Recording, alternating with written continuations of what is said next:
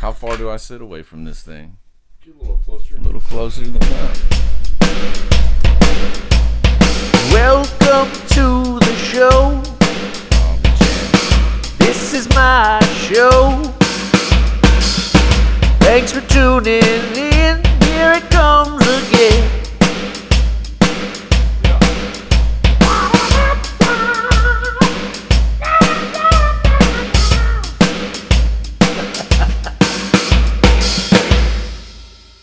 Hello, everybody. I have Micah Malone in the studio today. What's up, man? I enjoy the intro track. I was cracking up last time when I listened to that, when I was listening to one with you and Will on there. Yeah. And that sounded like a good time. Yeah. Yeah, man. So, we talked a little bit about your daughter. I was just going to ask how the family was in general. Oh, family's good, dude. Daughter's almost 16 years old. Yeah. And running a fucking muck at high school and being a complete asshole and a darling at the same time at home. That's what's going on. Yeah, love her to death. Everything's good. She's a good kid, man. And then Danielle, you know how she is. She's laying it down at the house and everything's cool, man. I can't complain about nothing. Yeah. Get this a little closer. I just think of James Hetfield, Nothing Else Matters, with this thing in front of my face. Yeah, getting a little closer. Like I remember seeing that video. Was it that? And they're all in the stash. studio. Yeah, he's in there. And he's got like that tennis racket looking thing in front of his face. Are you guys staying in town for Christmas? Or you heading No, out? man, we're heading out to Detroit. Nice. I'll be going out there Saturday morning, and we'll be there till New Year's Eve and heading home, and then gonna have a super mellow New Year's Eve as usual at my house. Awesome. I'm not much for hitting the road on New Year's Eve, No, dude. no. Do you stay up and Um, ring it in? Yeah, in a small fashion. Usually it's just me and Danielle and Devin, and we might have some sparkling wine or something, but it's really no big deal. Nothing crazy. Nothing too crazy. I think the last time we went out on a New Year's Eve, we were in Detroit, and we did the whole, they drop the ball, whatever, you get a kiss.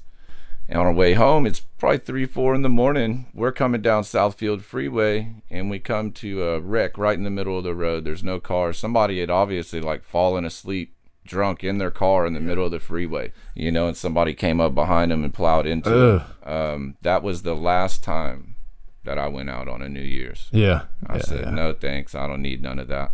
No, man. I can party at home. I'm entertaining enough. Yeah. I mean, the roads are dangerous enough as it is on a normal day. Yeah, and then you get a Michigan road in the middle of the winter, New Year's Eve, everybody's partying. Yeah. And if anybody knows anything already about a Michigan road, they're brutal. There's so many potholes and cracks and humps and bumps. It's a tough navigation already, and then you add a little alcohol and snow and ice, and that's death, dude. So, no, we stay in and keep it pretty mellow for most holidays, really. We're not big celebrators on all of that. We just I think we tore it up enough as young kids, so now now we're just chilling. Holidays are just another day, then just happy to be together most of the time. Yeah, good family time. Yeah, man. Not so much party time, which is good either way. I mean, family and party can get kind of crazy. Yeah, then it gets even weirder, right? You get to experience the real you, the real them. Yeah, some people are like 2 beer truths, and other people are 12-pack truths. But either way, it's gonna come out, Yeah. I tend to stay away from it as much as possible, but I'd be lying if I say I wasn't entertained. Yeah, of course. All right, let's get into this. So what is your age and what do you currently do for a living? Cool. I'm 37 years old, going on 38. And I have 2 jobs, so to speak. I have one job that definitely fills my pockets. I'm a tattoo artist. I've been a tattoo artist. I started tattooing in 2002. And I like to think that I started tattooing well like 2 weeks ago, Right. So it's a constant growth, and that's what pays my bills. I love it. I work with a badass crew of people out in Arlington. We're at Depiction Tattoo. I'm fortunate enough to work with like a lifelong friend, his brother. I mean, everybody I get along with there. It's a pretty tight knit thing. I've been there for about 6.5 years, which is the longest I've been at any single tattoo shop. It's a good environment. I can't complain about anything. And then number 2, it doesn't really fill my pockets, but it fills my soul a lot. I train Brazilian Jiu-Jitsu. I'm a black belt under Juan Tatum. I've been training for a little over 15 years total now, and also teach Brazilian Jiu-Jitsu. I get the pleasure of teaching kids, teenagers, adults, anybody that wants to learn. Right. That became a big passion of mine the first time I ever got on the mat. That's what I hear about it.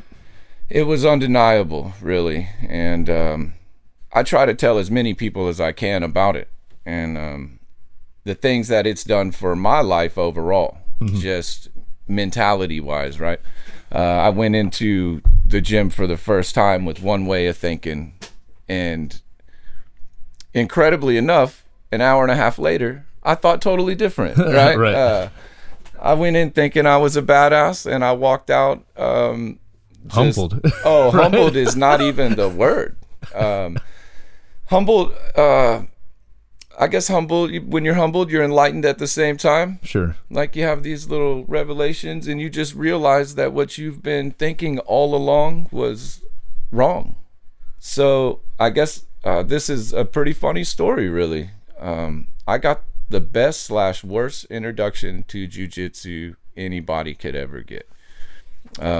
So I had been training up in Detroit. Actually, it was a town called Canton, Michigan.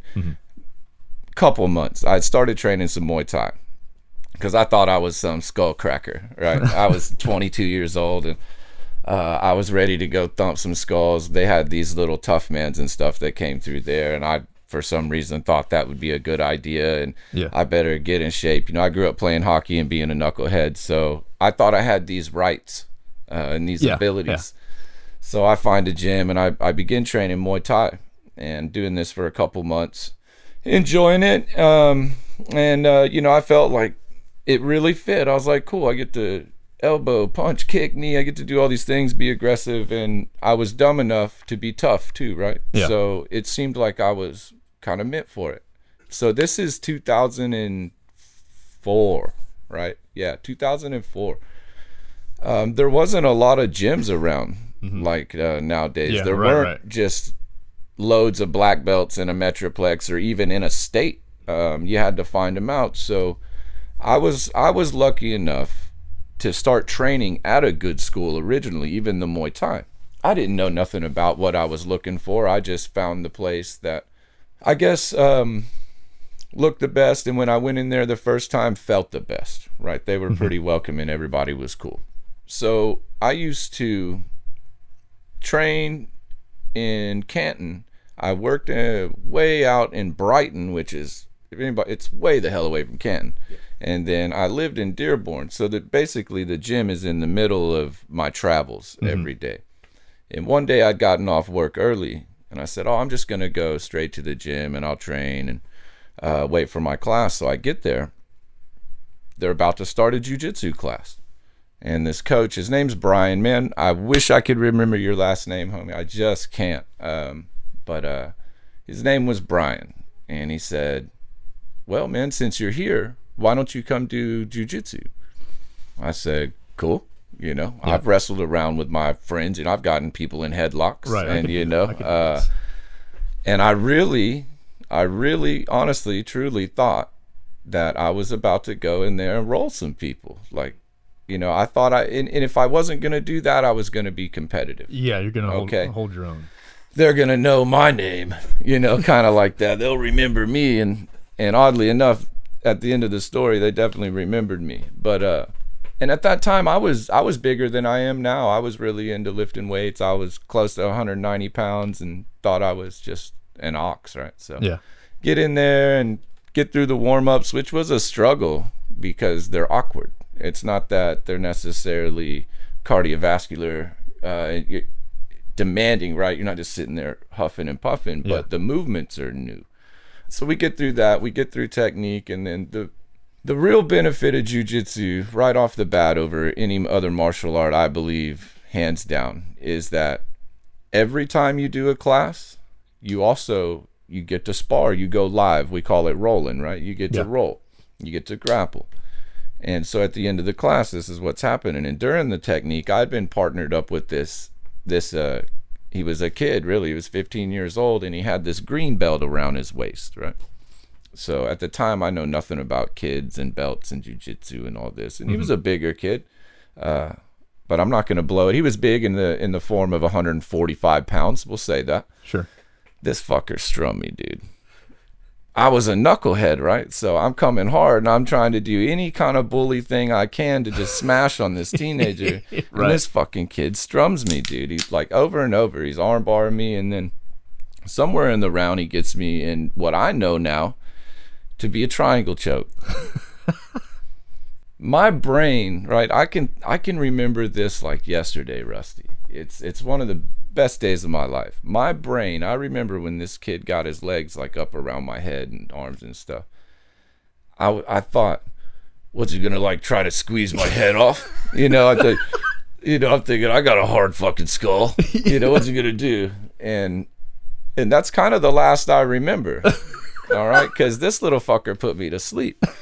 And the next thing I remember is there was that dude Brian, and I had another coach. His name was Adelaide. They were holding my feet, and one dude's like rubbing up on my chest, getting me to wake up. Yeah. And I come back to, and they're grinning ear to ear, right? Because here's this tattooed asshole comes in thinking he's hot shit. And this little teenager puts me out. Right? Yeah. And I remember them waking me up, and then I'm like, whoa, what happened, dude? And they're like, oh, you got choked out. That's a triangle choke. You got to start tapping to this stuff. And okay, whatever. So I humbly have a seat on the side, and I'm trying to regather really what happened, and get my faculties about me. And I end up being like, well, man, I got to go to the restroom, and I go to the restroom and I just throw up. Like, I'm so exhausted, right? Yeah. And kind of just blown away, and I throw up all in the bathroom, and I come out, and class is about over. I know I didn't do another round after that. I probably sat over there huffing and puffing, seeing stars on the side of the mats. And then class is over, and I talk to that dude, Brian, only because he wants to talk to me, mind you. I'm so exhausted that I can barely get words out. My hands, I just feel them shaking, and my legs ain't got any more energy. And I go out, and I get in my car finally after this dude gives me a nice tongue lashing about needing to tap and, humility and all of this. Right. And I go out in my car, and I drive around to the back of the gym because that's as far as I could fucking get. There was no way I was driving home. I needed some rest, dude. And I went around to the back of the gym, and I was so tired, and I was sitting there, and I called Dustin. I called my brother. And, he's living in Texas, and I'm up in Detroit. And I just told him, I said, dude, you'll never fucking believe what just happened to me. Like, listen to this. Like, look. And he laughed his ass off, and that was kind of it, for me. There's one or two things that are going to happen for people in those situations. They're either going to never come back.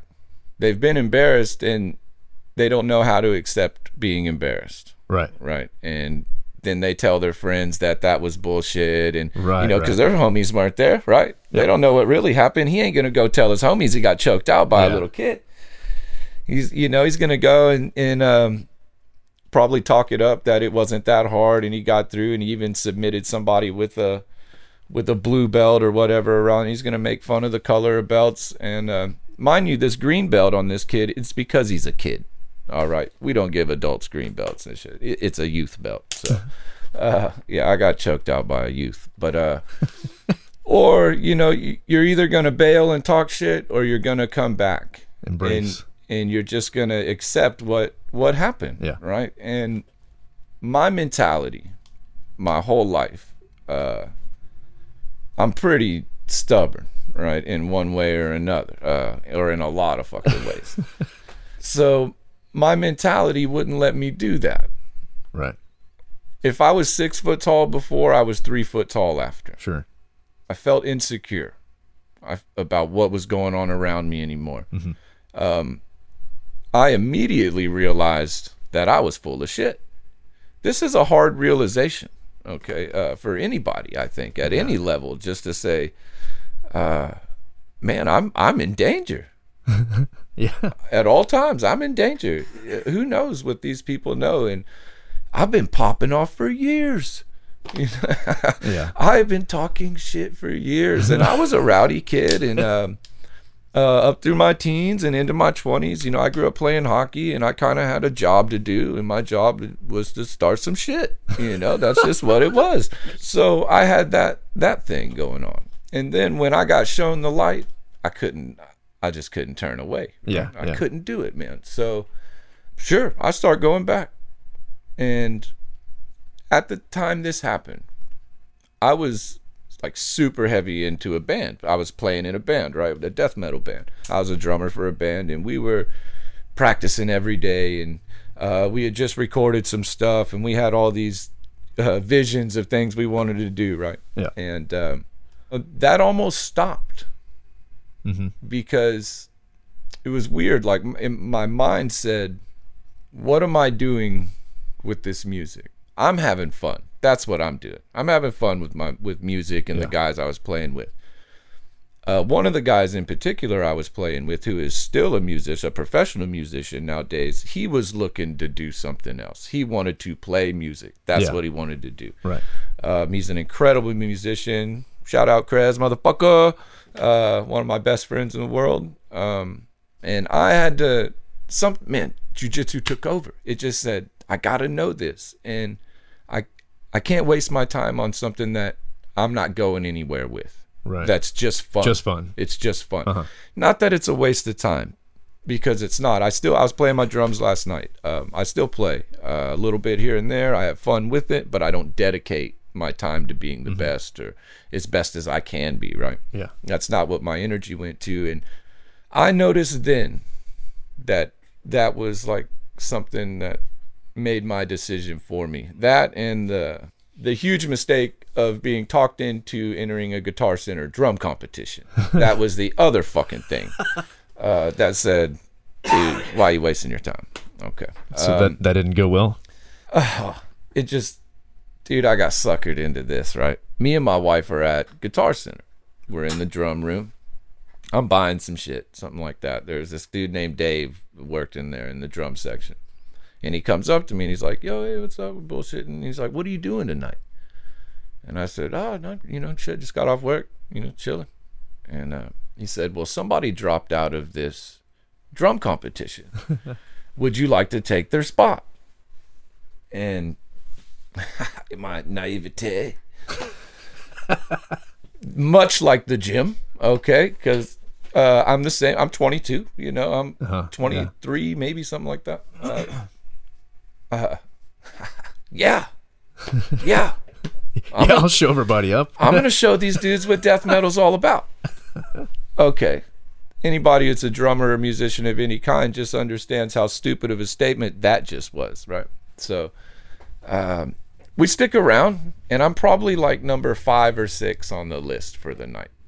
I knew I was in trouble before this motherfucker started playing. Okay. I knew I was in trouble when I was sitting there and I'm doing my little warm-ups on the pad, and I'm watching these other guys do their warm-ups on the pad. And I'm like, all right. So the first guy, I'll never forget this dude's name, though, unlike Brian's last name. Hello, everybody. Welcome to Guitar Center, whatever annual drum competition, the biggest drum competition in the world. Right there, I'm in trouble. Okay? I'm like, what? I'm like, no, what am I doing? Oh, shit. And they go, we're going to bring up our first contestant. This is Roger Tyler. Roger Tyler's 51 years old. He's been playing since he was 9. He's noted for this and that, and he's in this such and such in Detroit Hall of Fame. Fuck all this. I'm like, oh my God. And yeah, cool. 10 seconds into that, I knew. Like, what am I doing here? Why am I here? I remember looking at Dave, the fucking asshole that talked me into this, set me up, and I look at my wife, and even my wife, I could see it in her face. She's just like, this poor man. This poor man is It's about to get an experience I of a lifetime. I could basically see my wife already grabbing her purse and keys, you know, Yeah. because she didn't think we were going to stick it out or that I was even going to wait to play. But I did. I waited. And I watched another like 15-year-old kid and another 20-year-old kid and another old man go up there and shred this set. Yeah. Incredible drummers. And then I went up there and I did my little death metal thing. I don't recall like butchering anything. Yeah. You just did what you did. I don't recall anything as far as sound goes, to be honest with you. I couldn't wait for my 2 minutes to be over. And when it was over, I like exit stage left and I walk outside and I just like sat on this little ledge out there and I just put my head in my hands. I was like, I can't believe I just embarrassed myself like that. That's, you know, my wife comes out and she's doing the real cool wife thing. You did good, babe. I'm proud of you. You got up there and you did it. That's the main thing, right? Just give you this fucking pep talk. And she's like, come on, let's go back in. And at that point, I didn't want to show my face, like, period. Like, I was so embarrassed, man. But we went back in and watched everybody else play. They were awesome. They were incredible drummers. And then even afterwards, we stuck around, started bullshitting with a lot of these dudes. And then at some point, one dude's on a set. And then there's another dude on a set. And then there's another guy on a set. And by the end of it, there was probably 12 of us all on a set at the same time. And we're all just catching a fucking groove, dude. Yeah. That was awesome. So I'm glad I stuck it out. I'm glad I stayed for that. But that was a moment when I also, that like I told you, I had to make a choice, right? Yeah. I'm not much for can't or won't be able to, but I'm highly aware of the effort it takes to be that good. At anything. Yeah. And I think you just have to make a decision. What am I gonna dedicate my time to? And back to jiu-jitsu, these were my options. Right. These were my passions at the time. And excuse me, jiu-jitsu won. It won in a big way for me, really. It changed my whole outlook on what I had been doing and who I was and who I was becoming. I didn't, and still to this day, I don't feel I was on a path that was going downhill. It was quite the opposite. I was on the rise for many years, in a sense, mentally and maturity wise, right? Growing up. Yeah. I'd done a lot of stupid shit when I was younger, dumbass shit. So by my early 20s, I'd already kind of been through a ton. Yeah. And I figured I was doing what I needed to do and making a living, taking care of my family, building a family.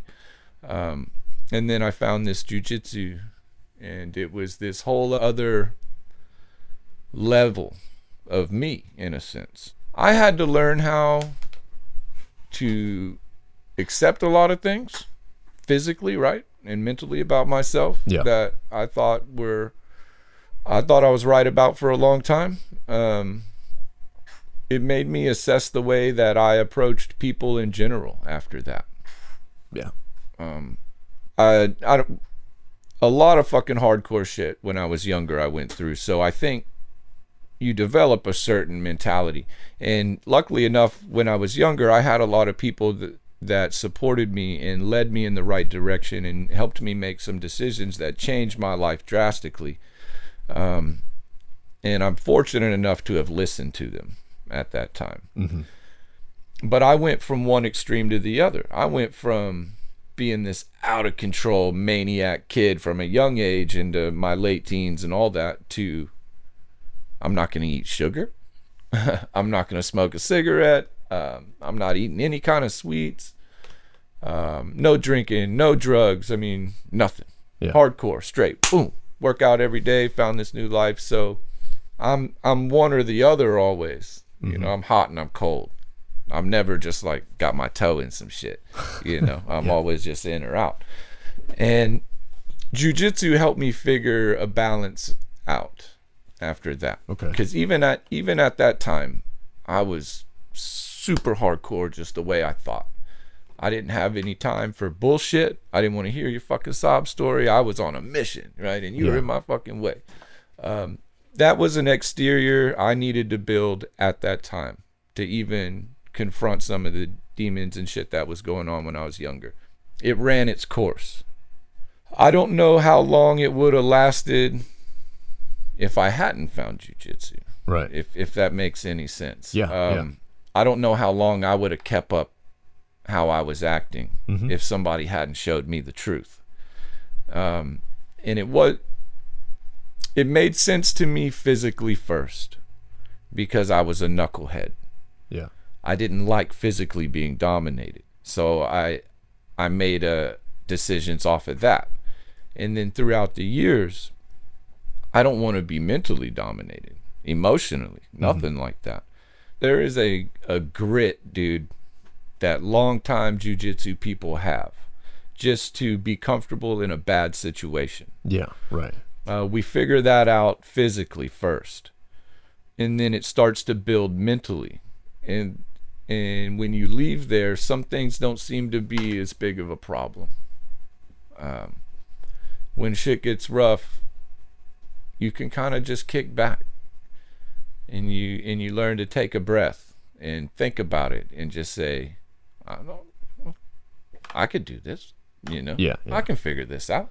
I'll get out of here, you know. I just got to chill out a little bit. I got to think my way out of this, not react and not just fight my way out of this. I got to think my way out of that.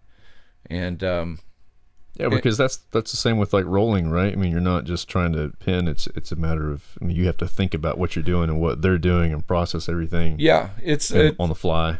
It's on the fly, but it's very calculated, right? When you've been training for a while, like chess or something, right? It is. I'm a horrible chess player, but I like to feel that I'm pretty decent at jiu-jitsu. That I've been able to figure some things out. And what I figured out is how to chill out. Right. How to relax. That's good. How to relax and just handle a situation or a position for what it is at the time. Yeah. And not think too much about what happened, and not even think too much about what's gonna happen. Just the moment. Yes. Right now, this motherfucker is trying to choke me, and right now I'm getting smashed. Chill out, brother. Chill out, kick back, and think your way out of this. Don't react. And yeah, that's huge. It's big. It's big, and I couldn't be a bigger advocate for it as far as just the amount of people I tell, and I have to refrain even sometimes when I start talking about it, especially if somebody brings up like another martial art. Or the mom and pop's karate shop, you know, down the street. How long did you do Muay Thai? So that was a couple months leading in before jiu-jitsu, and then jiu-jitsu really took over. But at the same time, simultaneously, I was training Muay Thai, and then really was more MMA geared. Okay. Early in my jiu-jitsu, so. And here's some more ignorance for you. Let's just spill it all out there. Let's just tell everybody how fucking dumb I am. So now I know these things about jiu-jitsu, right? And I'm getting humbled there. Well, my first notion on it is that, man, I really like this no-gi jiu-jitsu. I don't like wearing the gi, and people that don't know, that's your pajamas with a belt. Okay, that's a fancy word for pajamas with a belt. It's big, it's heavy, it's kind of awkward, it's in your way, it's hot, right? And I didn't want to wear it. I wasn't gonna do that. I wasn't gonna wear that gi. I was gonna do only no gi. That's it. I was gonna train for MMA, and I was gonna be an MMA stud, and I'm gonna be a no gi champion, and I'm gonna do all this. For years, for a long time, I didn't put on a gi, and all I did was no gi jiu-jitsu. So in MMA training, right? Not just straight jiu-jitsu. I got you. And then I ended up getting some injuries in the meantime, some pretty good ones, I like to call it, right? Like I hurt my neck really bad, ended up rupturing a bunch of discs in my neck. So I'm fused from like I don't know, it's like my C7 to my C3 or C2 Jeez, or something like really? that. Yeah, I've had a couple didn't different neck realize that. surgeries and knee surgeries, shit like that. Broken every, finger, toe, whatever, right? Nose, yeah. If you guys could see my nose, you'd understand. It's been broke a few times. But I ignored traditional jiu-jitsu for a long time, the gi. I said, no, that's not what I'm gonna do. That's not what I'm gonna do. That's not as realistic. This is kind of how I said, no, when you get in a fight in the street, who's wearing the fucking pajamas? Right. It's kind of like that. How early is this fight? Is the guy getting his paper from his front yard when you get in a fight? So some shit like that. So I did basically all no-gi jiu-jitsu. And I was at one gym that will remain nameless. Nameless gym. Nameless gym. Yes. For a while, for a couple of years. It's basically no-gi, like I was saying. Didn't like the way that gym was really turning out. Turned into, just some bullshit. I can't talk too much shit. So I began my search for more gyms. Mm-hmm. And I'm going like all around the Metroplex into all these different gyms. And I'm really just trying to get in where I fit in a sense. Yeah. What I did know at this time is that the feeling you get when you belong at a gym or a good vibe when you walk in a gym. There are some knuckleheads out there in very toxic environments, gym-wise. And then there's great ones, many of them out there too. I was having a hard time really finding where I felt like I belonged. Mm-hmm. So I so in the meantime, I got a best homie I work with. His name's Nick Clark. He's a bad motherfucker too. He wanted to learn how to do jiu-jitsu. So I'm like, well, man, all right. So we matted out his living room, and then every day we would train. Yeah. And then it just so happens he moved right behind me. And he had a detached garage. So then we matted out the garage, right? And we would roll every fucking night, dude, for hours. We worked together, we tattooed together, we hung out, he lived behind me, and then we would roll at night. Right. I might get over there at 9:30 and come home at 2:30. We would just grapple. And we had a pretty good group of people that were coming over there with us and training. Then, the day I met kind of like my forever friend, my coach. Mm-hmm. His name is Juan Tatum. So, my wife was out of town. I can't remember what she was doing, but she was in Michigan, and we were back in Texas at this point. So, I was at Saltgrass Steakhouse by myself. Yeah. Enjoying a motherfucking ribeye and a beer, dude. And my buddy Nick calls me, and he says, hey, that guy Juan I was telling you about, he's going to be coming over in about an hour to grapple. Do you want to roll? I'm like, yeah, fucking A, I do. This is my chance, right? Juan has at that time, I think he was the purple belt world champ at his weight class. Pretty hardcore into the tournament scene, and then an MMA fighter as well. So I knew this was going to be like the best person that ever came to our garage. Yeah. You know what I mean? And at that time, as funny as this sounds, that was me. That's my garage. Okay. So we're chilling. We're doing like a little bit of warm-ups, and then it's kind of like, oh man, you guys, it's time to roll. Oh, you guys want to roll? It's like, yeah. So me and Juan slap hands. It's very funny because it was an unspoken, this is the first match, right? This is what's gonna happen. So me and Juan slap hands, and we start grappling, and immediately I could tell like he's the best that had been over there, right? And he's kind of handling me, right? But at the same time, I believe he's taking me light, because I'm just a random dude that now I train in a garage. Who's this motherfucker? And I catch him in this inverted triangle, which for all you motherfuckers that I know, that's my shit. So even back in the day, so I catch him in this inverted triangle, and I lock his body up, and I lock this thing on, and I go, I got him. I got him. I'm going to get him. I'm Yeah. tapping this dude out. He's a coach. He's a world champion. I'm about to tap this dude out. Nah, that isn't what happened. Okay. He weathered the storm, which might have been more like a drizzle. Let's not bullshit. Okay. I'm built, I'm huge in my head, people. I'm huge. So he weathers the storm. He gets out of the triangle. He beats the shit out. He punishes me for a little while, right? And then he head arm chokes me, which also for you guys that know me, know I hate that shit. And good luck if you're going to try to get it anymore. Is he head arm chokes me, and man, I got a tap. I got a tap in my own dungeon, in my own garage. I got to tap out. So that's what happened. And but it was cool. Yeah, right. There was no ill will. It was cool. This is just what it is. And I kind of knew right there that I wanted to train with Juan. So that makes sense. That was the beginning of kind of my forever home, right? Yeah. And my forever coach. I started training with Juan, and at that time, Juan was a purple belt. I was like a 4-year, 5-year white belt because I was never putting on the gi. So you don't get belts and no gi. Okay. There is no belt system, yada, yada. Right. And you go out there in shorts and a rash guard, there's no need for a belt. Yeah. You don't have pajamas.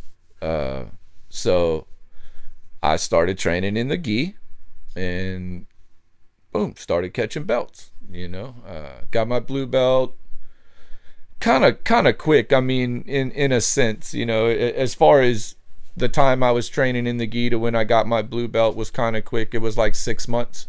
Mm-hmm. But I did have a lot of grappling experience, so I wasn't just a total fish out of water. My blue to purple was definitely longer than that. And then purple to brown, shoot, man, I don't know. I think purple to brown was like 3 years maybe. Oh, wow. Something like that. And then my brown to black was about the same. I got my black belt. Overall, I'd been training like 13 years when I got my black belt. Nice. And I'm the first black belt under Juan. I was the first one he's ever been able to give out. So that was like a huge deal for me. Yeah. It was a huge surprise when it happened. I didn't have a clue what's happening. You never do, or at least you shouldn't. We don't have an announcement that it's ranking day and show up and get your stripe and shit like that. So you never really know when it's going to happen. And my wife was there, which was incredible because even though I'd been grappling 13 years, my wife never seen me grapple. She don't. She's like, whatever. You having fun? Yeah. Boys will be boys, right? Just don't Go do your rolling around. Yeah, don't come home bitching to me. When you're hurt. Yeah. And she's definitely had to come pick me up from the gym before because I can't drive my car because I blew my fucking knee out or oh no, separated my ribs again or whatever. She's put up with a lot. Yeah. As far as all that goes, and I've been at peak ever since then, and I've had the luxury of training beside a lot of awesome people, getting to know some really incredible people. There's the types of people that walk through the door you could never guess. You could never just say these are the type of people that go to do jiu-jitsu, go to gyms. So you meet all sorts of different people. Once I started coaching, then that's when I was even more in love. Sure. Right. Even more in love when I got the opportunity to start teaching these kids. Holy shit. I didn't even know how incredible it would be. So, I dove in head first, like everything, and maybe I missed a couple really cool things about it. Whenever I found jiu-jitsu, and we had come back to Texas, there was a point where I was done doing what I was doing work-wise. Like I'd done carpentry my whole life. My Terry, Terry owns a business. I had done that since I was like 12 years old. It's all I'd ever done. cabinets and fucking trim and framing and remodel, you name it. Right. So there came a point where I was pretty good at what I was doing jiu-jitsu wise. I was making a lot of progress. So I thought, right, that I wanted to do it full time. And so I talked with my wife, and incredibly enough, she said, do it. And I quit my job. I made more money. I was the one who made the majority of the money at that time. I made good money. I made more money than I make today, you know, at a young age. And she said, do it, you know, fucking do it, man. And I did. I quit my job. And I just started training jiu-jitsu. And then that kind of led to tattooing. Yeah. That's really not the beginning of my tattooing, but the beginning of me needing to take it serious, you know, and make a living out of it. And as has been so famously quoted, instead of blasting asses in the basement, I was gonna be at a real shiny establishment with a sign and everything. Right. And that was another adventure, you know, getting into that. And I know you and I had that connection kind of early on. You know, you're an artist. You like to draw, man. You were getting into tattoos, and it's that's another fine art, right? Yeah. That's another thing. Am I going to dedicate my time to this? Yeah, that's why I don't now, because I couldn't justify all that. Well, dedication. you did good though. You had some people got a kind of an ability early, or maybe a leg up sometimes, you know, an easier start, and then some things are harder. Yeah. But how much time did you want to dedicate to it? Yeah. You know, I needed to dedicate a lot more. And I wanted to do it the right way, so that's why, you know, it didn't make sense for me. I couldn't abandon everything else at the time. And then you're a fucking shredder. You know what I mean? You're a shredder. You grab that guitar and you just tear it up. That's the other thing, you know, if I had to choose, well, it's going to be either music or tattooing, you know, because I have to dedicate that time really towards tattooing if I want to make it worth it and be able to make some money off of it one day, and not just, like you say, you know, just do it out of the house or something. And you've got a good living, you know, you've got a trade that you've also worked on for a long time. That's hard to pass up. Yeah. It was a crazy thing when I quit doing carpentry, because that's kind of all I ever knew, you know, tattooing wise. I started tattooing in 2002, but like shit. You know what I mean? Yeah. Like shit, man. I got into it and told maybe some of the not the best practices early on. You know, I didn't have the best coach early on. The dude was cool as shit, but cool only goes so far. Oh yeah. And so I took the long road on that too. Early on, I didn't really look at it as a living, like I was going to make a living doing it. Yeah. I got you. I had in my head, I was always going to be a carpenter, you know, and that's what I was going to do. And one day I was going to own my own business like that, and then just have things on the side I like doing for fun. Yeah. Nobody is a good musician on the side for fun. Nobody is a good anything on the side for fun, right? Yeah. If you're going to be good at it, then you need to obsess, right, and really get down to it, and keep yourself up at night about it, right, and think and question and write shit down, and then get back to it, and look at what you did last week, and take what you can from it, but try to get better.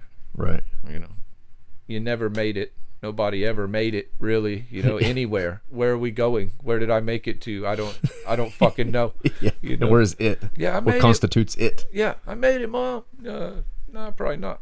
I mean, that's how I feel about this stuff. I mean, it's not even just the podcast. It's just about getting information out. Like, I have such more of a passion now to learn and experience things from different people's perspectives, because kind of the same maybe mentality that you were talking about.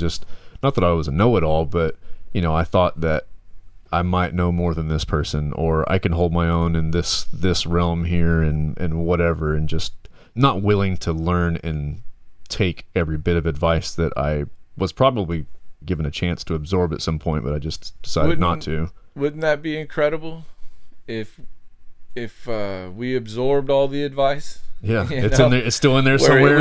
it was just there, and you just got to access it again. Yeah, and, that's the way I feel about the memory in your brain. It's hard to. It's like I can't locate that file in my head. Sometimes I have I need something to help guide me to it, and it might be there. All that It stuff we might might have be there, absorbed, right? Yeah. like you say, it could Yeah. be in there somewhere. There's a lot going on, and you catch advice in so many forms that don't seem like advice. Yeah, just a lesson right in front of you, not a blatant here, learn from this, but Too many experiences are ignored, yeah, for what they are. Nobody's trying to gain anything from their experiences. It's just an incident. yeah, and It's that's where I am now. I'm trying to learn and gain everything. That's the mild obsession for me is it's being in the shower or something, thinking about something. I need to write it down, or I need to get it out somewhere. So that also helps me with my memory. It's just taking notes and.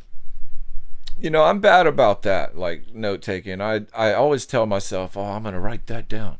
Or I need to write that down, and I need to remember this. And there's so much I forget. Like I forgot more than I will ever know, in a sense. And then my main focus lately, just in life in general, because not everything is easy. There's always shit that happens. And now that I have this close to 16-year-old daughter, man, I'm having to think, and I'm really having to Shit's real. get outside of myself a little bit. And I've come to the conclusion, and it's been for a little while now, and the only thing I need to work on overall, if I just had one direction, man, is I need to be the best communicator that I could be. Right. That's it.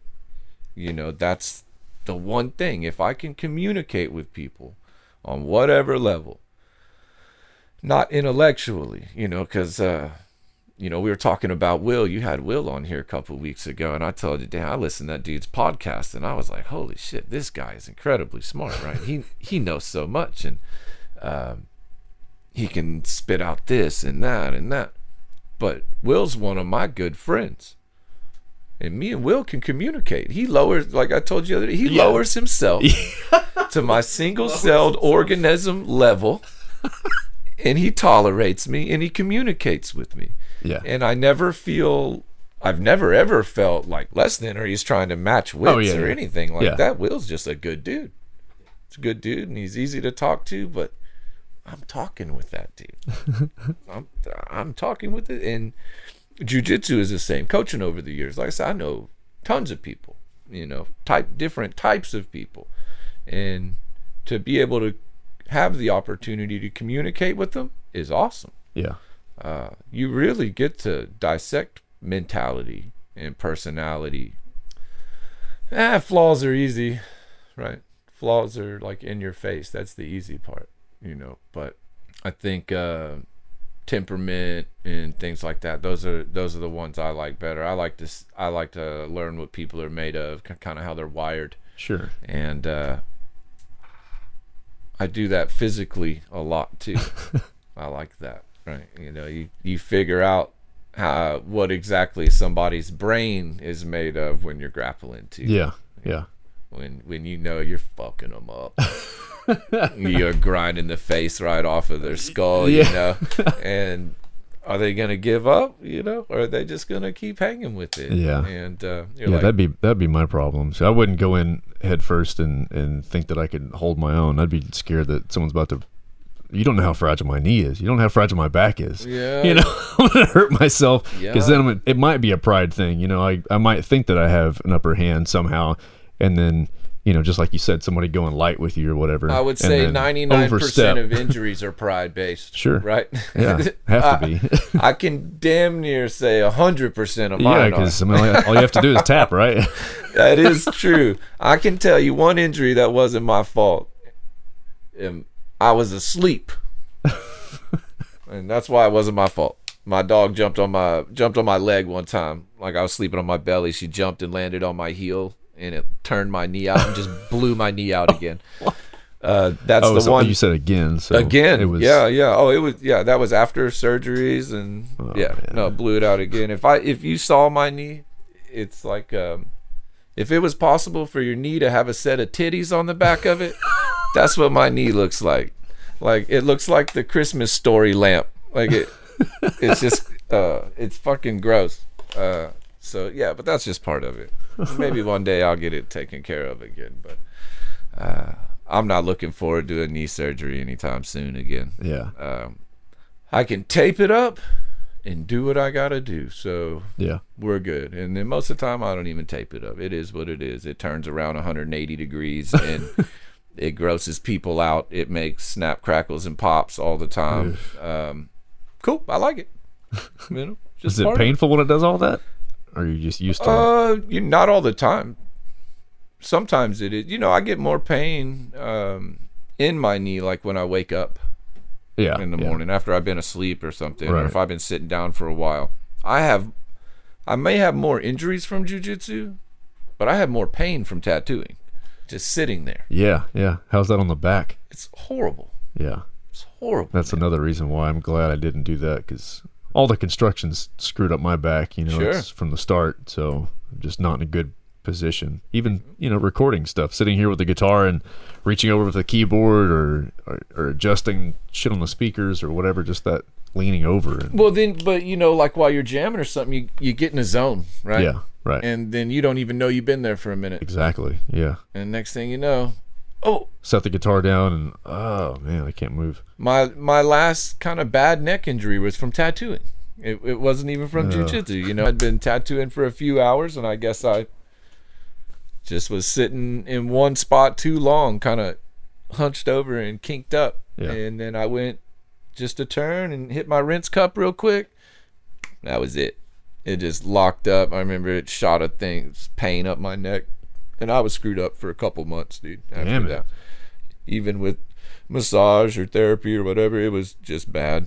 And, that's scary, man. So those are my biggest pains, are long tattooing sessions when I'm ignoring how I should be sitting. Yeah. You know, and how often I or should just take a forgetting break how and you're get sitting. up. Or forgetting. Yeah. You get in the mode and you're just kind of letting things fly, and next thing you know, you've been there for an hour and a half in that one spot. Yeah. And then you go to move and no bueno, man. It don't roll like that. Man, I had a whole bunch of stuff written down on this thing, but you've touched on almost all of it on your own. Cool. All right. Yeah. I didn't really know how this was gonna go. No, I didn't either. It's always I just have a lot of stuff, you know, just in case if there's not a natural conversation or anything, or we just both get a little microphone shy. I'm not much of a modest person, you know, so that's probably not that hard. Well, I think you're a good storyteller too. Thanks. Maybe I got some fucking cool stories. I don't know, you know. Cool shit happens all the time, dude. It does. You know what I mean? And we've known each other for a long time. You were married to my cousin at one point. Yeah, that's what I was going to mention for those who didn't know that. Yeah. How does that work? Are we ex cousin-in-law? Well, cousin-in-law in general is a real fucking weird thing to say, right? Because it's not like I would introduce you as that. Like, hey, this is even when you guys were married, this is my cousin-in-law. Yeah. And with no offense in mind, I wouldn't even say you were my fucking cousin if you guys were married at the time. I was like, this is my cousin's husband. This is Rusty. You know, the whole changing into families is kind of funny, right? Yeah. I mean, can stepsisters still be hot? I mean, you know, and can your kind of married in cousin still be hot? I mean, is that okay? You know? So let's not put a label on it. That just makes it weird. Right. Yeah. When I wake up sweaty at night, you know, it makes it weirder if I think they have some kind of family affiliation. Right. But yeah, known each other for a while, man. And shit, we've jammed together a few times too. Yeah. You know, been able to do that a little bit. Yeah, I mean, regardless of ex business or whatever, that's I always consider you guys family anyway. You guys are fun to hang out with. Yeah, always. You still come around and everything, and it's I haven't talked to Dustin in a little while. No shit, I was just over there. Was it last weekend? I go over Is there. he doing all right? Oh yeah, man, he's getting around. Hop along. Yeah. All right. Is he still doing any training or no? Man, he ain't been to the gym in a little bit. Oh. I'm not gonna totally throw him under the Dustin, bus. man. Yeah, I know you're gonna listen to this shit, motherfucker. Get in the gym. But he's a busy dude. He works a lot, and he's got the other passion. He's into his cars. Right. You know, He's got his excuses. That's certain. They're legitimate excuses. Yeah, and as long as he's happy. you know, there was a time that we all trained. You know, the whole family trained. Everybody was in the gym all day. Everybody except my wife. My daughter trained for years. You know, she trained from from 6 to 12 years old consistently. Dustin's son, Braden, trained for a long time. Braden ain't been around in a little bit.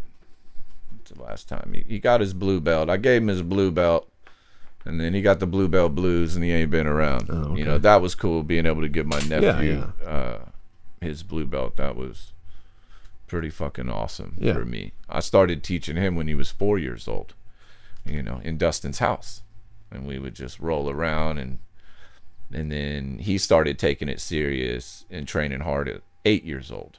Yeah. And annihilated people. It was incredible for so long. It was awesome. Still, my daughter was the same way. Devin, you know, she was a big competitor for a long time, and both of them were light years beyond where I could have ever hoped to be, you know, just naturally. Their natural ability. Kids are amazing. They can do anything, dude. Yeah. They can do anything. They're little sponges. They are awesome. And then, you know, they trained forever long, and they got done with it. Devin's a little lady. She ain't got no business rolling around with nobody no more, and that's cool. I had to accept that. Yeah. That my dreams aren't her dreams, right? She can do her own shit. Sure.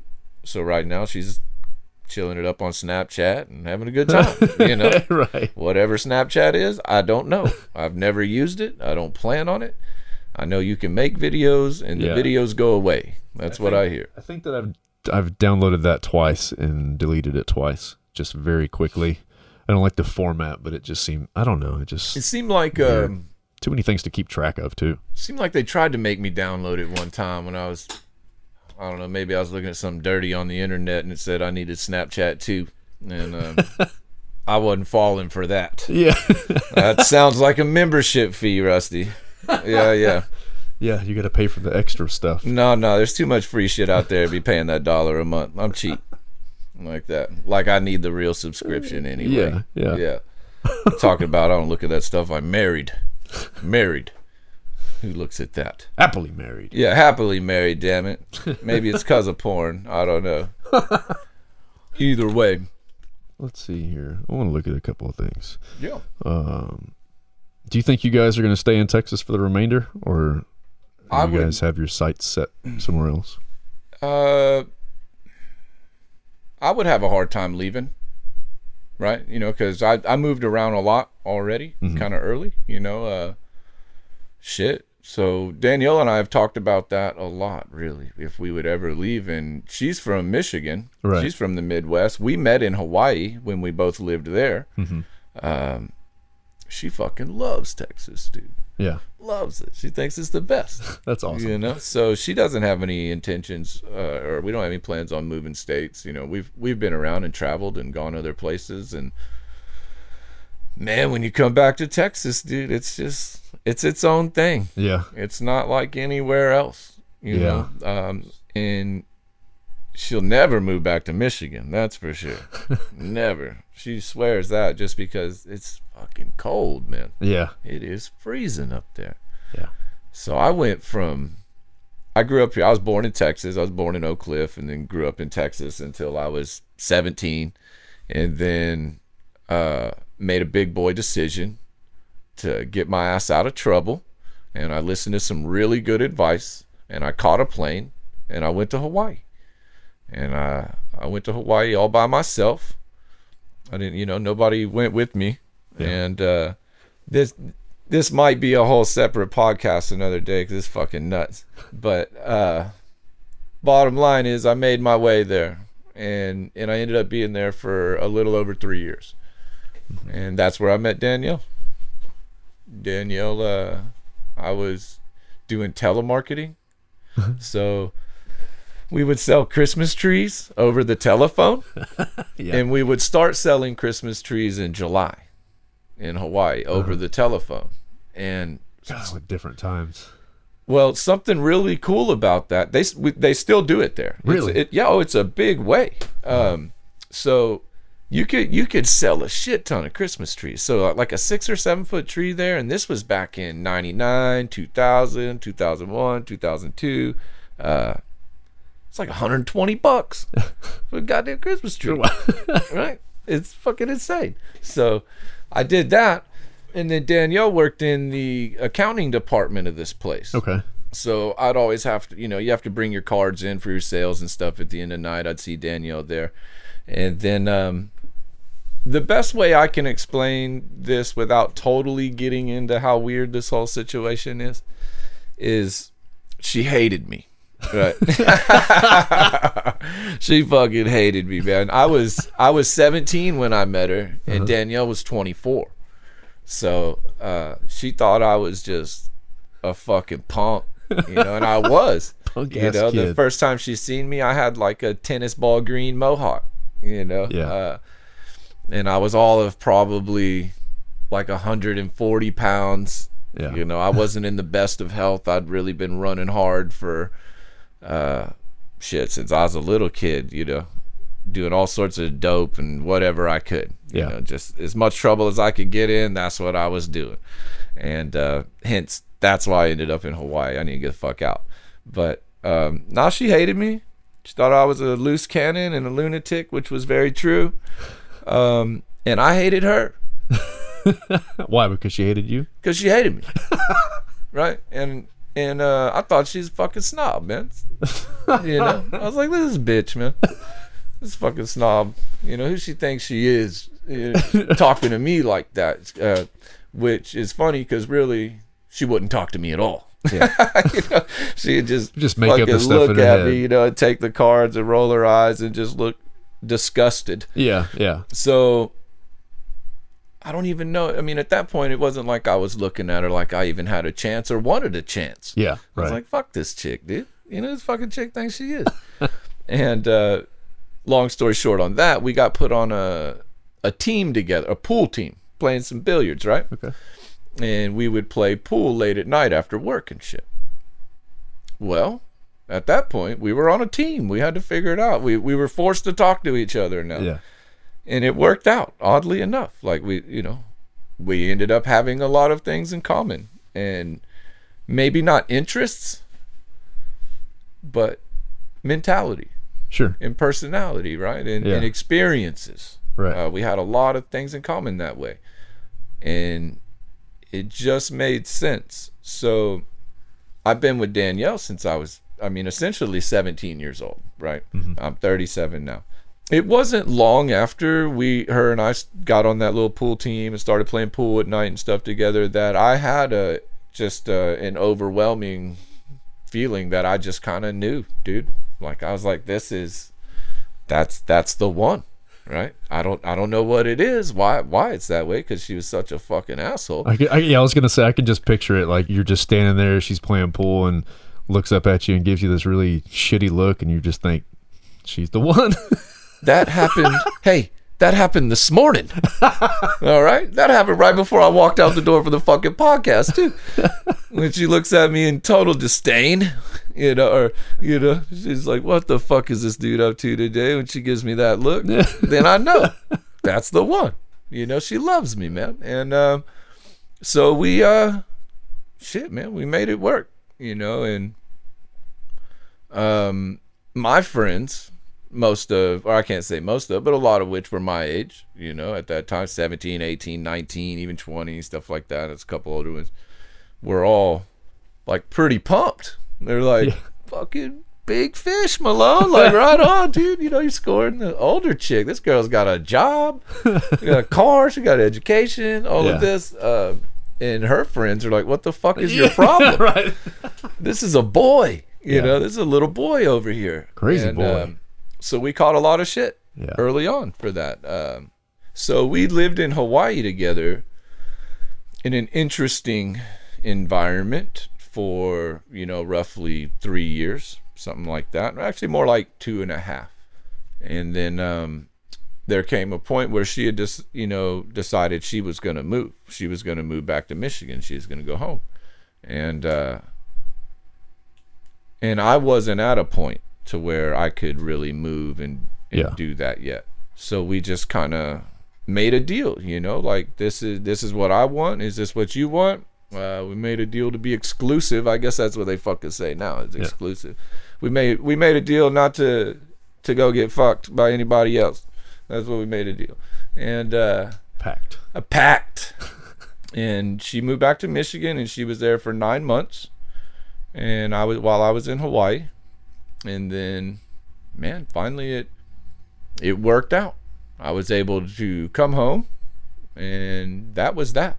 Like, I came home from Hawaii to Texas in May of 2002, and then with the soul, I had to make it home for one thing. Bottom line, my nephew was about to be born. My brother's first kid and only. Mm-hmm. My first nephew, my only brother, shit like that. So I was going to be home. So I got home, and Braden was born on July 5th of 2002. And then I moved to Michigan on July 6th of 2002. Nice. And then we ended up being there for like 5 years and came back home. So I usually tell people I'm the best or worst person to ask for relationship advice because I haven't been in a whole lot of them. Right. But I've been in one pretty long, successful one where we make shit work. Yeah. And we don't have, any problems out of the ordinary bullshit. Like, right. Dang, we need a couple extra bucks kind of stuff. Or everybody gets on somebody's nerves every now and then. Sure. Yeah, we all do. Yeah, I'm an eccentric type, so I can see how I rub her down to a little nub every now and then because I'm fucking on the go, you know, and I'm an obsessive type person. So when I'm into something, I'm really into it. Yeah. And I can't put it down. And she's so laid back. She's high energy at work. She's got big stress at work, big pressures. Uh-huh. So when she gets home, that's chill time. Oh, it's bra off, pajama pants, and her Nook. And she loves that Nook. And she just reads that damn book all the time. Yeah. And that's her escape. That's the way she gets out. What type of stuff does she read? Romance novels. Oh, you know it, brother. But it is not your typical romance. Robots? No. These involve of the four-legged kind sometimes, werewolves? Like vampires, werewolves, any kind of were animal. I had no idea that there was a were everything. There's were cats and oh, I didn't know that. Were birds and you name it, they're there. Alligators, coyotes, and unlike what I was used to, these werewolves look like wolves. They run on all fours. They ain't even like that badass. Yeah, they're just I'm into dogs. I fucking love dogs. That's just a fucking wolf, man. Like a werewolf. I'm thinking hind legs, standing up, it's drooling, and it's tearing shit monsters. apart. Yeah, monsters. But she loves that stuff, dude. It's like bestiality and romance all in one. Yeah, nice. And fantasy and all of these things. I guess it's not as weird. Is that accurate? Is she gonna get mad? Probably. The chance is there. Is this something I've never said? Absolutely not. Absolutely not. Has she gotten mad at me before about it? Yeah, absolutely. It's all right, But I mean, I do jujitsu. She's fucking sick of that shit. And then disc golf. I play disc golf pretty much every day at some point. Man, I have never done that before. Oh, I've always wanted to. There's a place not that far from the house. I just don't. I don't have the discs. I don't know what to do. Dude, I don't know enough people that actually do it. Dude, I've got 3 full bags in the back of my car now at all times. Just ready to go. Ready to go with 2 extra pairs of shoes. I got hoodies, I got socks, I got a pair of underwear. Holy shit. Okay. Oh, yeah, in case I got to jump in the creek, gets rowdy, retrieve something. No, I love it. Nice. I love it. It's super mellow. it's the most stress-free thing going on. Yeah. You know, out of all my activities and daily happenings and shit like that. Tattooing's kind of, I wouldn't say it's stressful, but I guess if you make a mistake. Or, yeah, your room for error is pretty slim, right? Yeah. So, and then jiu-jitsu, it's not stressful, but it's high energy. Yeah, You right. know, You gotta you're be there. exerting a lot. And then disc golf. Pfft. Come on, I mean, listen, it's fucking called disc golf, right? How worried about it could you really be? Yeah. You know, you lose a disc or you throw a bad shot, that's the worst thing that can happen. So No, man, you could run into an alligator or something maybe. you could, which might be even neat. Tried to snag an alligator one time when I was in Florida at this condo complex my in-laws were staying in. There was probably like a 5 or 6 footer chilling out the pond. Yeah. And me and Danielle were driving, and I was, fuck, there it is. My first time in Florida. I was like, look, right there it is. That's the one they were talking about. Pull over. Pull over. And she does. She pulls over, and man, I'm sneaking up. Like I had to go up this little hill and through the grass, and I was coming down through the grass, and I was probably like, man, I got within like 20 feet of this fucking alligator. Its back was to me. It was facing the golf course pond, you know. Yeah. And then I hear, hey, you dummy. Get away from that fucking alligator. It was the people at the guard shack in this condo complex. He was on his little speakers. It was, you know, he's like, hey, dummy.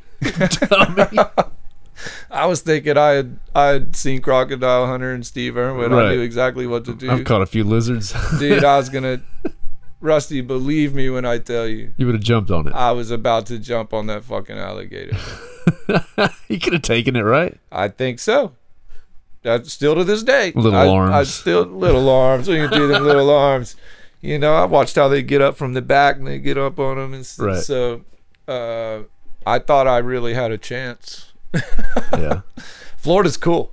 I like Florida for all their wildlife and stuff. We used to go every year, and me and Braden, every time we go, we just go out hunting shit. Yeah. But not like to kill. We like to find any reptile or amphibian or anything we can, and we were quite successful. You know, every time we went. What kind of stuff is there?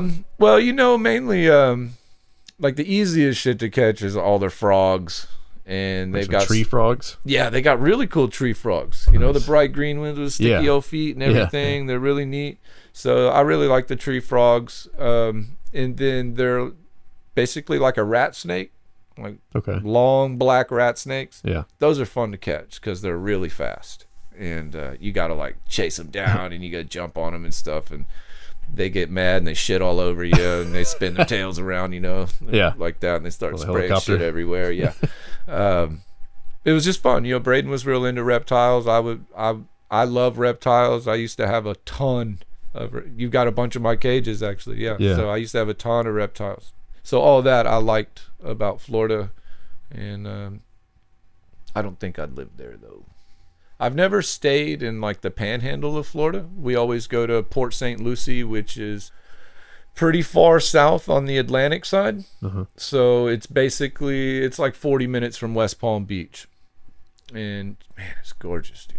It's so nice. Isn't the water a lot hotter? Yeah. I guess it's pretty warm over there. I'm thinking about Versus Hawaii. California or Oh, definitely versus California. You know, California is miserable, man. That's cold ass water. It's chilly. I don't have any desire to ever go back to California. Not at all. Not for a visit. I don't think I could live there unless Ain't I no had fucking way. endless supply of money forever. But still, You'd have to be way up north. and not have to travel. Yeah, exactly, right? I need a 'Cause helicopter, Traffic is a terrible. little So puddle jumper, something like that. Yeah. Northern California is beautiful, oh yeah, but Southern California, I'd never live there. And I got a buddy who lives in Oregon. You know, he lives in Eugene. I could see that. yeah. That's another I place could- I've not been. I would love to go. I could deal with that, I think. But back to it, man. I love Texas. Right. I love Texas. Yeah, we have all the weather here. It just depends, You know what we got? what the lottery spin gives you. We got good food. We got tons of good food around here.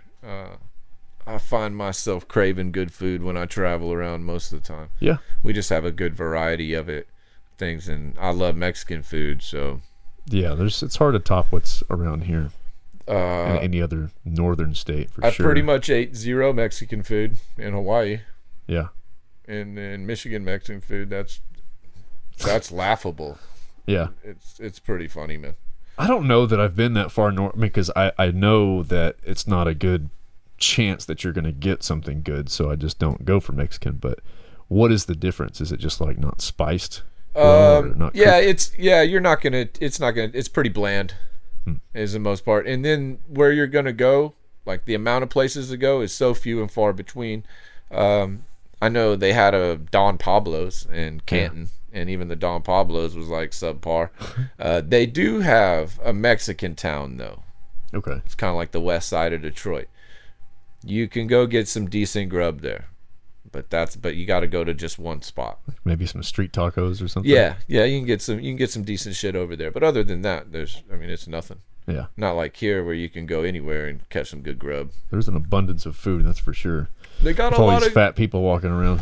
they got a lot of good Middle Eastern food there though. If you're in Oh, really? that, they have one of the largest Middle Eastern populations in the country, I believe. Like maybe the largest in Dearborn and throughout Detroit. Yeah, that's some good food. It's not too bad. I'm into the meats. I'm down with their meats. Slice that shit up. Some lamb. Lamb is delicious. Yeah. They also have a lot of good Greek foods in Detroit. Greek restaurants. Nice. Pegasus is a pretty good place to go. And they had this one major chain, I think it was called Lashish in Michigan, that got exposed for like supplying Al Qaeda and stuff. Oh no. Yeah, they're supplying Whoops. funds. I'm pretty sure that's right. I don't care if I'm wrong though. Yeah. But I'm pretty sure I heard that right. Since we were talking about reptiles and stuff, what is your animal situation like right now? Well, I only have one reptile anymore. I went from like 40 to 1. I got rid of pretty much everything except my first one. I've got a Colombian red-tailed boa named Cheese. He's fucking sweet, and he's about 7 foot long. Nice. He's a big old boy. And then I got 4 dogs and 2 cats. I'm recently down from 5 dogs. Oh yeah, you did lose one. I'm sorry. Yes, like How old was that dog? man, this is rough, homie. He was about to be 5. Damn, I was gonna say it wasn't that old. No, okay. So this is hardcore. This is I love my dogs, right? You love them same way you love your dogs. Right. We have a Catahoula, and she got knocked up by a pit bull that broke down the fucking back door to my house. And while she was in heat and took care of business, right? So we ended up keeping 2 puppies from that, Bolt and Bones. Bolt was the runt. He's a dark, real beautiful black dog. And then Bones was the chunk. He was enormous. He was the biggest puppy out of all of them. So we kept those 2. They've grown up together. And then over like this last, man, dude, it's been like a year and a half almost. Well, maybe 2 years really. There's a real battle for authority, but really coming from just one of the dogs. It was coming from Bones. And man, fights would break out here and there. And then what would happen is when we would go out of town and somebody would be staying at our house, a fight would break out like almost every time.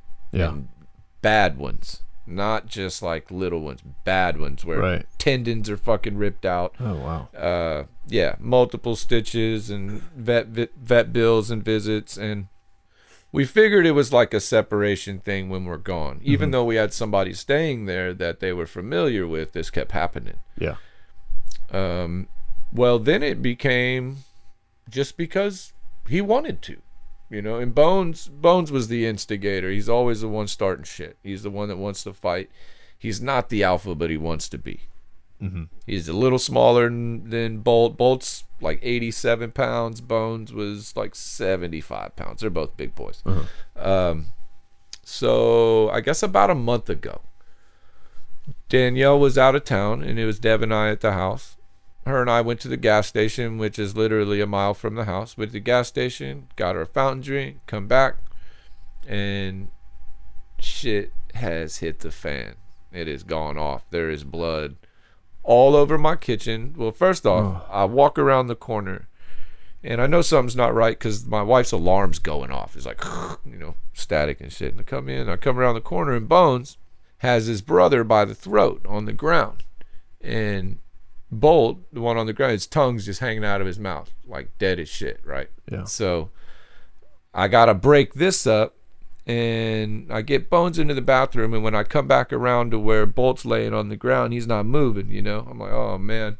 And then he starts to kind of like shake and come to. Basically, he just got choked out. I mean, Bones was killing him. He was just going to kill him. Yeah. So this was a big another visit to the vet. They were both real screwed up, one more than the other. The one that had been choked out was, severely damaged, just tore up, man. And the other one, Bones, he had some lacerations. His chest had been kind of torn open and a little bit on his face. But overall, he was the clear winner of this fight.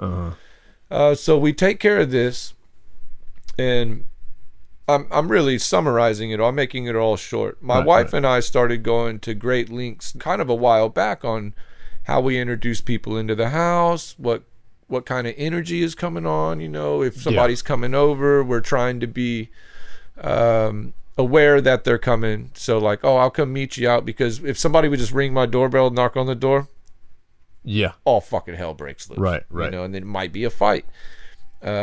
So we had been working on that for a long time, and things had gotten better.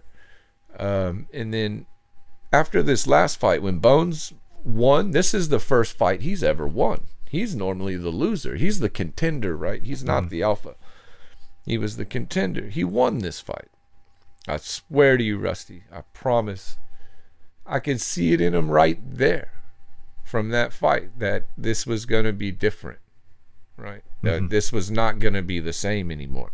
Right. Over the course of the next few weeks, we're going to even more measures, just how we introduce them and where he lays and where the other dog lays. And man, we really tried hard. And what there was a couple more fights in between then that Bones instigated at really random times. Not just we had a ball or there was food out or anything like that. Just in pure stillness and silence when we're relaxing, all of a sudden, and bam, an attack.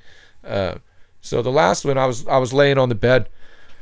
Bolt's laying next to me, and Bones jumps up on the bed and he gets in my face, which is no big deal, and I'm petting on him. He's licking on me and I'm loving him. And then he jumps down off the bed and then wham, and just attacks his brother. And not just a hit, just a nasty fight, dude. And these are big dogs. And at that point, I have 5 dogs, right? So I've got a pit bull. I got a Catahoula that's like 120 pounds. These 2 guys are big. And then I got this little blind-ass dog. He's a Jack Russell Chihuahua mix, dude. He's fucking hilarious looking. He looks like a cartoon. And he's blind, right? So he don't know he's like spinning, spinning circles. But my wife's in the bathroom. This fight starts, and I'm breaking him up. And I'm yelling for my wife, come get this dog, because I get Bolt, the one who got attacked. I get him, and he wants a piece too, but I just shove him in the corner, and I'm like laying over the top of him. Yeah. But I'm in my sweatpants and my socks, and we got floors like this, slippery. Man, they're just pushing me across the floor. Like I'm having to like wrestle him back, and they're pushing me across the floor, and Bones is jumping over my back and bites onto his brother, and man, we're fighting, and it takes a couple of minutes to break this up.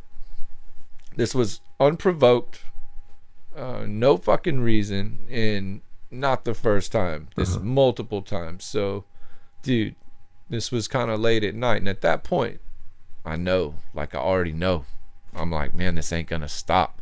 And I had been trying for like the 3 weeks prior to that to find him a home, somewhere he could go. I needed somebody that didn't have kids. I needed somebody that didn't have another dog and was just kind of a loner, right? He was a great dog, dude. Super obedient. Just something snapped. So at that point, I know I'm like, I can't responsibly give this dog to anybody. I'm not going to go put him in a fucking shelter, right? So I know I kind of I got to put him down, dude. I have to, because this is becoming a real problem. He's not listening anymore. And that fight, when I remember, dude, like my wife grabbed him, took him in the bathroom, and she was just like, why are you doing this? And then when I went in there and I'm just trying to like talk to him and love on him, and he was looking right through me. Yeah. He's a yellow-eyed dog. If you guys have any kind of superstitions, yellow-eyed dogs, they're just kind of known, right? They're fucking killers, man. They're hunters. They want to, they're a little more instinctual, I think. But he was looking right through me and was unresponsive to commands or anything like that. He wasn't trying to bite me. It was clear he wasn't paying any more attention. So I had to make that decision that night for it, and that I was going to do it in the morning. So I got concrete evidence even more so the next morning. So he stayed in the bathroom overnight on his bed and everything, where he likes to sleep anyway. Not like a punishment spot. He just likes sleep. So stayed in there. In the morning, my wife woke up and got his brother, the other dog, out and took him like into the living room or my daughter's room or something. And then got Bones and took him outside to the bathroom on his harness and leash. And she said he was acting weird out there, just kind of sketchy. So he comes back inside and he pulls away from my wife and he runs and he jumps up on the bed and he's standing over me. And I've got a little pit bull too that I rescued about a year ago. And I'm laying back and that pit bull's laying across my chest, kind of in my left armpit. And I'm petting him. I'm like, what's up, boy? And I'm fucking sad. I already know what I got to do. And then he goes, wham! And just grabs that fucking pit bull out of nowhere. Just fucking grabs her and just starts like shaking her up, mangling her up. And then it's a fight at 6 a.m. on my bed. You got no underwear on and shit. And that was that, dude. I mean, I couldn't risk it anymore, right? We had been dealing with it, like I said, for about a year and a half, just trying to figure out the best way. Right. So I had to put him down, and it was, dude. I can't imagine. Oh my gosh. I was so tore up. I just like held him, just said, sorry, dude. Sorry. I hated it. And I love animals. I love my dogs. Yeah. And I never thought I'd have to do that. Getting choked up even now. Love that motherfucker. But it is what it is. It was kind of just like the wild got into him. He had kind of made up his mind at that point. He wasn't gonna abide by anybody's rules. And I really think when he won that fight, that was it. He's like, I can do this again. He is alpha now. Yeah. And then he had never, like I said, won a fight before, but started every single one of them. And he was just waiting for that day. Just like you said, he won that one. That's what he was going for. It's just winning that fight. That's all it took. But then, when you get the taste of blood, I guess you just couldn't stop. It was hard. It was hard I feel like the biggest piece of shit. But at the same time, fuck, dude, I can't judge. I've never been in that situation.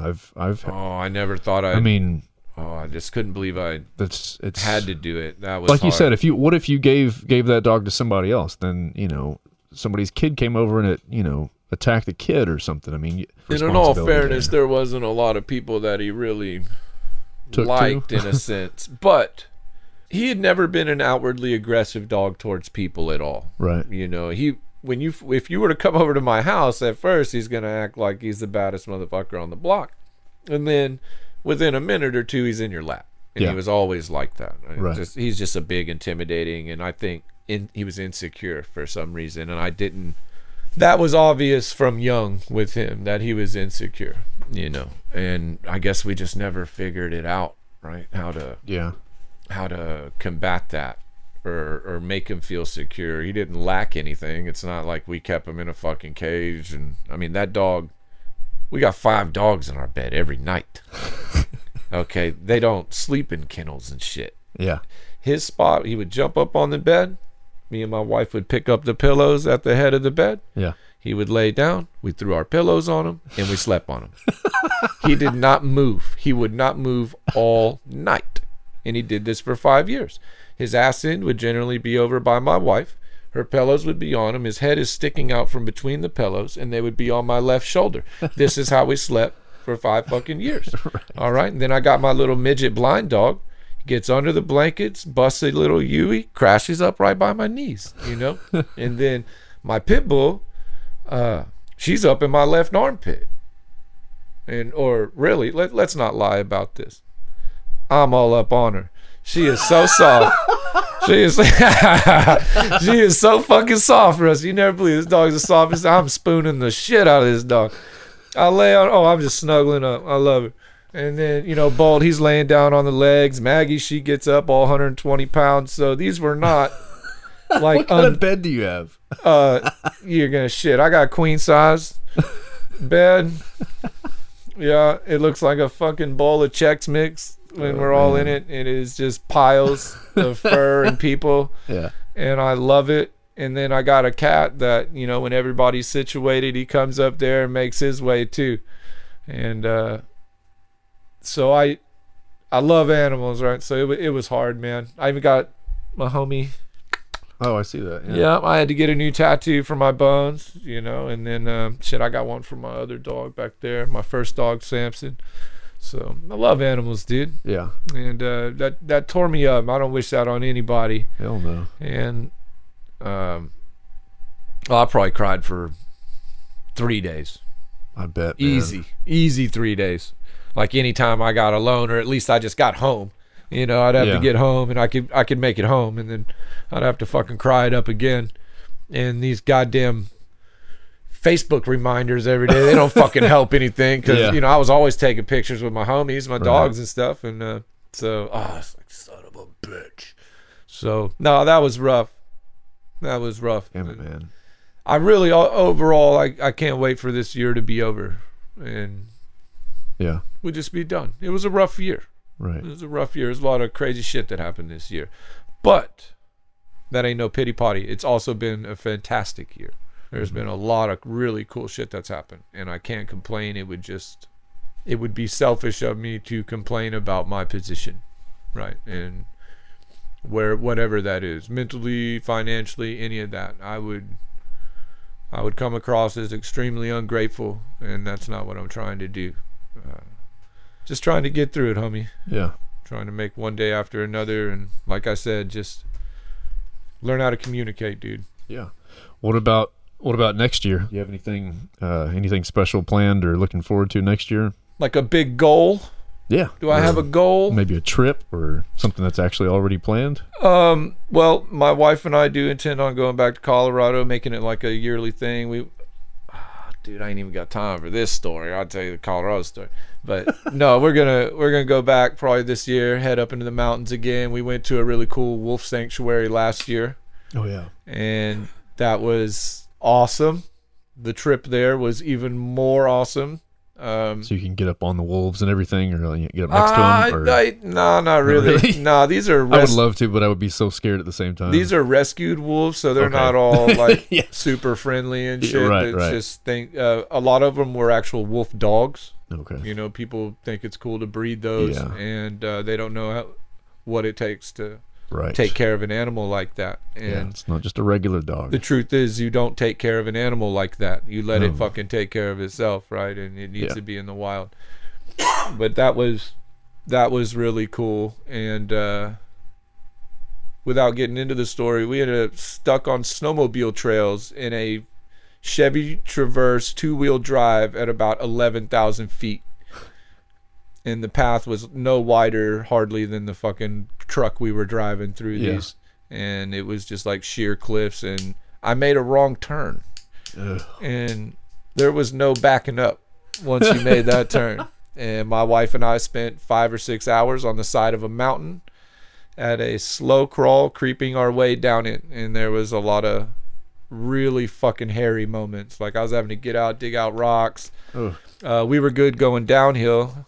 But once we'd have to go uphill a little bit, that was the scary part. Because like I said, 2-wheel drive. Yeah. And it's kind of loose gravel on some of it. And you're on this fucking cliff's edge. And we go up and then your car just starts sliding backwards.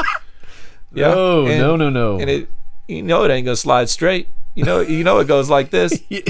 right? And I'm just thinking, man, this is my wife. I have my wife in the car with me. We're about to fall off a fucking mountain because this dumbass is on a snowmobile trail. So, but that was wild. So we need to go back and get like clean redemption up that mountain. Right. Yeah, need to go pour one out for my homies up there too, because we almost lost our fucking lives on that thing. That was a great time. And other than that, trip wise, no. I'd like to make my way into the mountains and eat about a fucking quarter ounce of mushrooms this year, if we want to really be honest with each other. I haven't done that in a very long time, and I'm feeling I need to be enlightened. Yeah. And maybe that's the way. I don't know. I'm always trying to. Just make sure you're parked somewhere first. Not about to drive. Oh no, I won't be going anywhere. I know where I'm gonna go. I'm gonna go up in the Ozarks and have me a real good time. Chavez, that's what I always think of. Young Guns.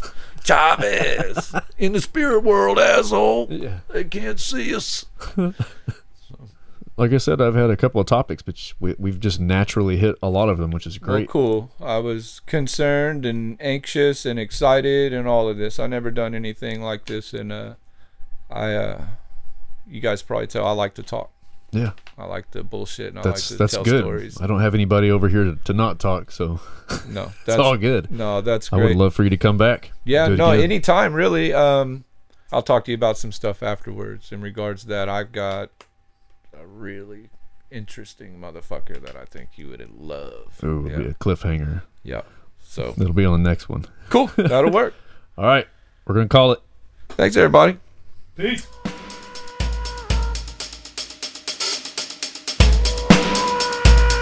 Rusty's Escape Pod.